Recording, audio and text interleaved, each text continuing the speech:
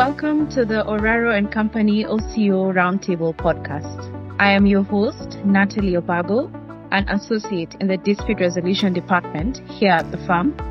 Joining me today is Cindy Oraro and Morris Mbugua. Cindy is a partner at the firm's commercial practice, specializing in energy, infrastructure, and projects. She has over 12 years' experience advising local and international clients on matters of renewable energy, ESG, e-mobility, corporate restructuring, mergers and acquisitions, and mining. Welcome, Cindy.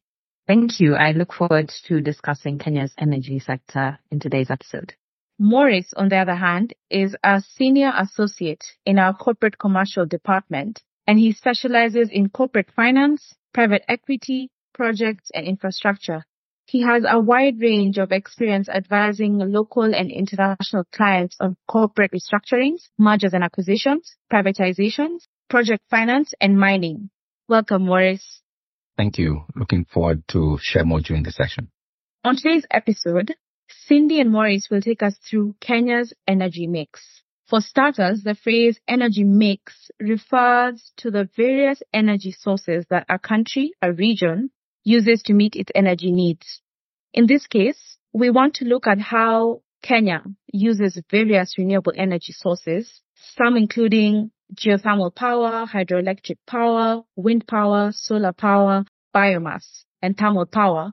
And we want to see how Kenya uses these various energy sources to meet the country's various needs. It is important to discuss Kenya's energy sources as it allows us to get a better understanding of the country's energy landscape, and we are able to understand what steps we need to take in order to meet the country's energy goals. For example, Kenya is working towards achieving SDG 7 of the United Nations Sustainable Development Goals and has pledged to ensure that every person has access to clean, affordable, reliable, and modern energy. This move towards more sustainable renewable energy sources has prompted Kenya's energy stakeholders to increase the country's share of renewable energy. Understanding Kenya's energy sources is also important for effective power planning, as it enables the stakeholders to plan the country's energy needs, identify ways of diversifying the country's energy sources, identify ways of reducing dependence on non-renewable energy sources, and lastly, it also allows the country to explore potential ideas that would enable us promote energy sustainability within the country. Understanding Kenya's energy mix is also particularly important to us as a country and particularly to the country's stakeholders, as it allows us to formulate laws and policies that are alive to the needs of various Kenyans. In today's episode, Cindy and Morris focus on the use of renewable energy in Kenya. We shall explore how these energy sources ensure energy sustainability. We shall understand what the intersection is between renewable energy and climate action, and also look at the regulatory and institutional framework of Kenya's energy sector. So get ready to uncover the power of renewable energy here on today's episode. Let's get into it. So Cindy, there is a global shift from the reliance on fossil fuels to renewable energy, as more and more countries are committed to providing clean, affordable, reliable, and modern energy. Can you tell us a little bit about this transition in Kenya? Well, with the call for climate action, which we'll discuss further in today's episode, there has been global pressure to shift to cleaner energy sources. Kenya ratified the Kyoto Protocol to the United Nations Framework Convention on Climate Change, otherwise known as the Kyoto Protocol, and the Paris Agreement in 2005 and 2016, respectively. Under these international instruments, Kenya, like many member states, pledged to cut down its greenhouse gas emissions and thereby drive the nation's focus towards cleaner energy sources. You might be aware that in the past, Kenya relied heavily on fossil fuels. However, things have taken a positive turn over time, as a significant proportion of Kenya's energy mix consists of renewable energy sources such as geothermal power, hydroelectric power, wind power, and solar power. More specifically, it is estimated that over 87% of the energy generated in Kenya is obtained from renewable energy sources. I think it's worth mentioning that the growth of the renewable energy industry has been catalyzed by three waves of regulatory reform that have increased investment in the industry and opened the floodgates of provision for financing, particularly from development finance institutions. Lastly, it also comes as no surprise that Kenya was quick to embrace the global trends towards renewable energy use. I say this because Kenya has an abundant resource in geothermal energy, hydroelectric power, wind and solar power, all of which are naturally occurring and strategically located in the country. So if you think about it, it was an easy choice for Kenya to adopt these reforms because it was able to leverage on what is occurring naturally and abundantly in its landscape. It's quite interesting to hear about how all these renewable energy sources are abundantly occurring here in the country. Now, could you just tell me a little bit about how this global shift to renewable energy has affected the country's energy mix? Well, there are two key factors that have affected our energy mix. The first is the need to secure financing, and that critical need is what catalyzed the reform or various waves of reform of the energy sector, which happened from as early as the 1980s. There was a sort of agitation for countries to switch to renewable energy sources, and this global shift had a significant impact on the country's energy mix. In the past, Kenya was heavily reliant on fossil fuels. However, due to several factors, a significant proportion of the country's energy mix now consists of renewable energy sources. To be more specific, it is estimated that over 80% of the country's energy is generated from renewable energy sources. We have geothermal energy, which remains the most significant source of renewable energy in Kenya, with the Energy and Petroleum Regulatory Authority, EPRA, estimating that its installed capacity is around 828 megawatts. As a renewable energy or a renewable power producer, Kenya ranks first in Africa and is seventh in the world in terms of geothermal power production. Kenya is home to Oraro, which is one of the largest geothermal power complexes in the world. Secondly, the country's installed hydropower capacity is estimated to be above 800 megawatts, with the total generated hydroelectric power accounting for about 22% of Kenya's energy mix. Wind power, on the other hand, contributed to approximately 17% of Kenya's energy mix, generating a total wind power capacity of 436 megawatts. The Lake Turkana wind power plant, Ngong wind power, as well as Kipeto wind farm are currently the only wind power plants connected to the national grid. Kenya also has high potential for solar power production, given the high irradiation levels available throughout the year. Following the commissioning of the Al-10 solar power project in June 2023, there was a notable increase in solar energy generation in Kenya. Currently, the utility-scale solar installed capacity is at 210 megawatts, which accounts for about 3% of Kenya's energy production. Apart from the contribution these renewable energy sources make to our energy mix, the global shift towards sustainability, including renewable energy, has influenced the regulation of the energy sector. What do I mean? Kenya has stepped up to the plate by passing laws that are alive to its global climate change commitments. For example, on 1st September 2023, Kenya passed the Climate Change Amendment Act, which introduces provisions that govern the country's participation in carbon markets. This step is a positive one in ensuring that Kenya has the necessary legal framework to navigate the global carbon trading market. Thank you for that, Cindy. So, Maurice, Cindy has told us a little bit about how we got to renewable energy sources and how the renewable energy sources contribute to Kenya's energy mix. Can you shed light on the specific areas where renewable energy sources step in to address the gaps in Kenya's energy sector? Absolutely. As mentioned by Cindy, Kenya has made quite significant strides with respect to renewable energy in the recent years, where up to 80% of our installed capacity is solely reliant on renewable energy. And this comes from various sources, from solar energy, wind power, to geothermal, and other vast resources of renewable energy that are based in Kenya. This is attributed to the promotion and development of renewable energy and the significant investment made even by the government into renewable energy projects in Kenya. And how does this benefit us, or rather, how does this help us address the gaps with respect to energy in Kenya? One, it creates diversity where we're not heavily reliant on just one dominant source of energy. As Cindy has mentioned, we previously heavily relied on fossil fuels, where by their nature, they keep depleting by the day. But now, because of the various sources of renewable energy that we keep on utilizing, we have much more sources, which means it helps us have more stable power distributed throughout the country.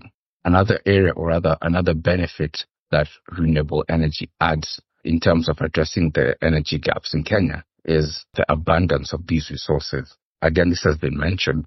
We have vast resources in terms of solar radiation that we use continuously and keep on coming up with more solar development projects to be able to utilize all the solar radiation that's being emanated.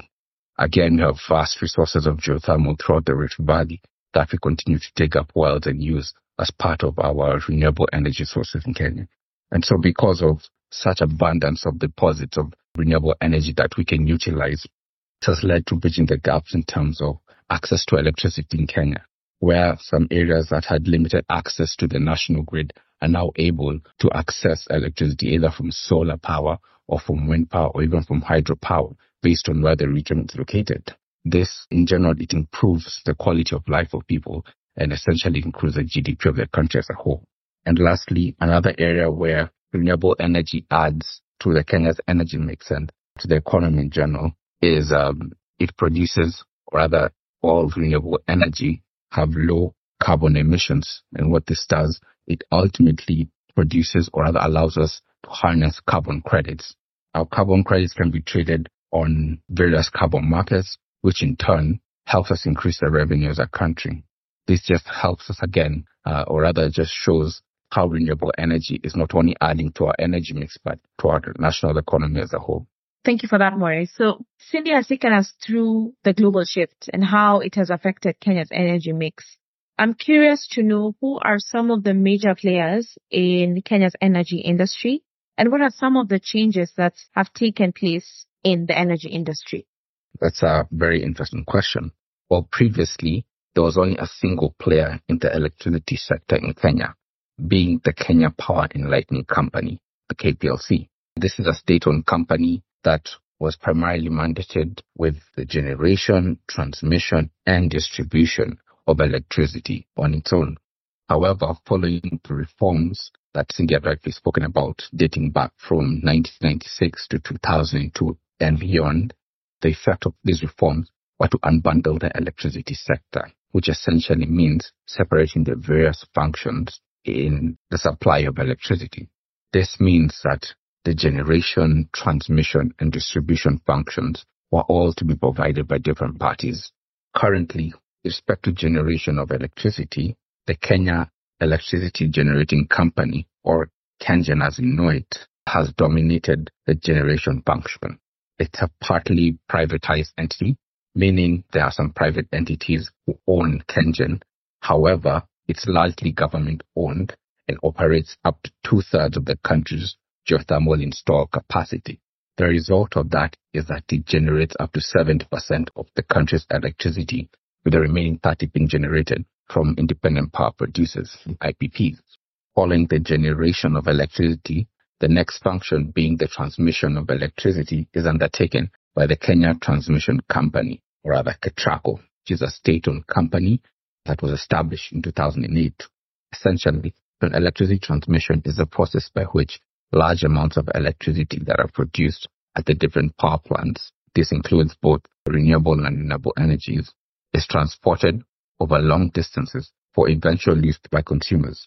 Due to the large amount of power involved and the properties of electricity in its own, the transmission normally takes place at high voltage, being voltage of 132 kilovolts or above, so as to reduce losses that occur over long distances. Electricity is usually transmitted to a substation near a populated area. While at a substation, the high voltage electricity is converted to lower voltages suitable for consumer use and then transmitted to end users through relatively low voltage electric distribution lines that are owned and operated by a national entity. Following the transmission of electricity, it then goes on to the distribution to various uses by the public.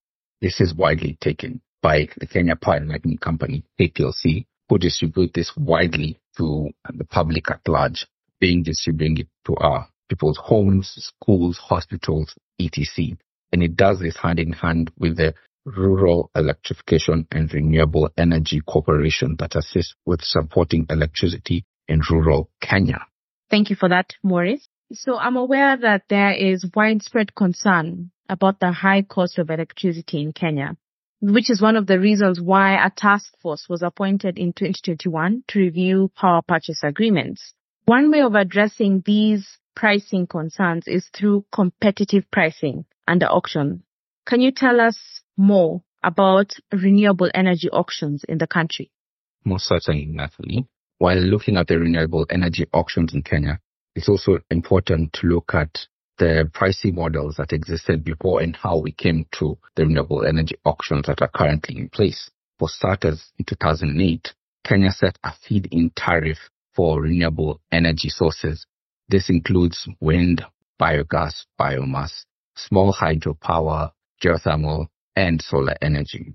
What this means is that since the adoption of this feed-in tariff policy in 2012, power producers looking to sell energy can now do so at a predetermined tariff and for a predetermined period. The 2012 policy was instrumental in encouraging private investment into the energy sector. However, the predetermined nature of this policy meant that at various times electricity will be sold at higher tariffs as opposed to the tariffs dictated by the market. This was primarily resulting from a lack of competitiveness in pricing under the 2012 policy that proved to be detrimental to energy consumers. Following this, the Ministry of Energy revised the 2012 policy in January 2021 and published the 2021 FIT policy on renewable energy sources. This was energy, or rather renewable energy that was generated from small hydro, biomass, and biogas specifically. And also at the same time, it introduced the draft renewable energy auctions policy. It's important to note that the auction policy particularly is still in draft form and hasn't been implemented yet.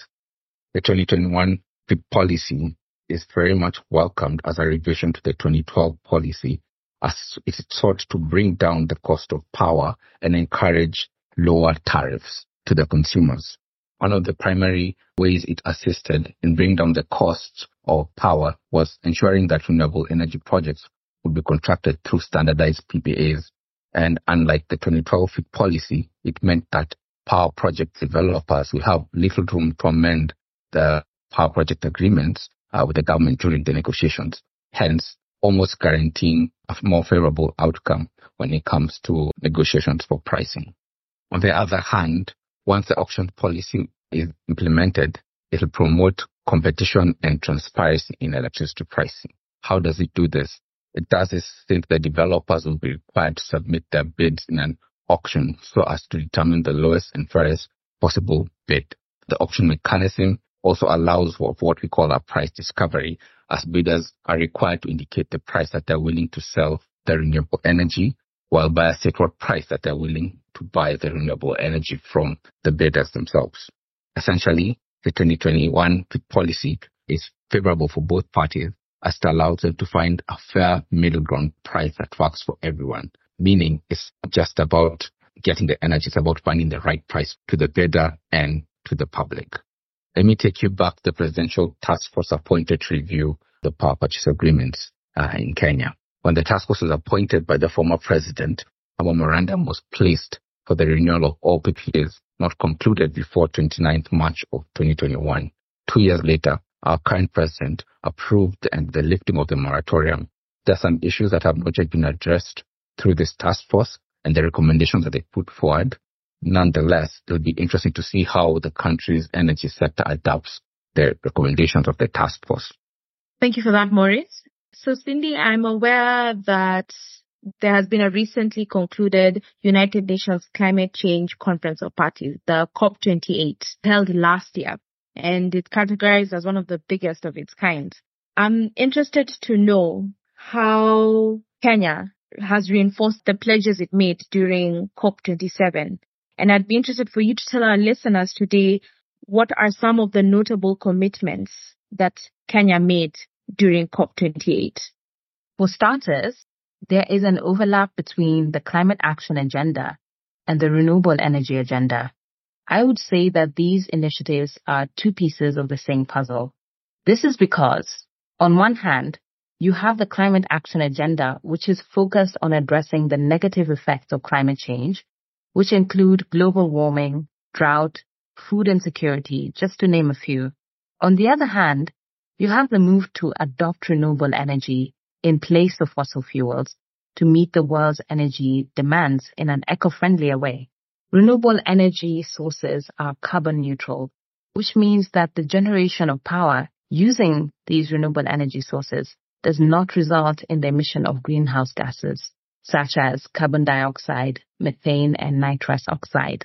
Therefore, by using renewable energy, we not only find cleaner, innovative ways of powering our world, but also we address the key root of climate change, which is the emission of greenhouse gases. Going back to Kenya's COP commitments, at COP27, Kenya pledged to have net zero emissions by the year 2050 to support the global climate action effort. One way Kenya aims to achieve this commitment is in realizing the full potential of carbon trading to attract green finance and sustainable investment. Trading in carbon credits allows corporations to buy and sell every ton of greenhouse gas they produce or emit. Think of it like a marketplace for carbon emissions where companies are allocated emission quotas by their countries. Where these countries exceed their emissions quotas, they can purchase carbon credits from the carbon markets. In this marketplace, countries with lower emissions quotas can sell carbon credits generated from carbon offset markets. As I mentioned earlier, Kenya passed the Climate Change Amendment Act. Through this act, Kenya now provides for the regulation of carbon markets. With a legal framework governing how Kenya will participate in this subsector, Kenya is on track to meet its COP commitments. Further, under this Amendment Act, developers intending to carry out projects are required to indicate the environmental, economic, and social benefits of their respective projects. Examples of such benefits include whether the proposed project will allow the country or will facilitate the country to meet its carbon emission targets, to name a few. Thank you, Cindy and Morris, for sharing your insights on Kenya's energy mix. Thank you, Natalie, and thank you, Morris, as well. It's been exciting discussing Kenya's energy sector, which we expect to continue growing and thereby catalyze the country's growth. Thank you for having us, Natalie, and for engaging us in such a fruitful discussion on Kenya's energy mix. It's exciting and looking forward to seeing the future of renewable energy in Kenya. And there you have it, ladies and gentlemen. We'd like to thank you for taking your time to join us on today's episode. And we hope that this episode has lit up more than just files. We hope that you found our discussions to be enlightening, and we invite you to listen to more of this and other topics by subscribing to our podcast. We value your feedback, and thus we encourage you to reach out to us on our social media channels using the hashtag OCO Roundtable. Until then, goodbye and take care.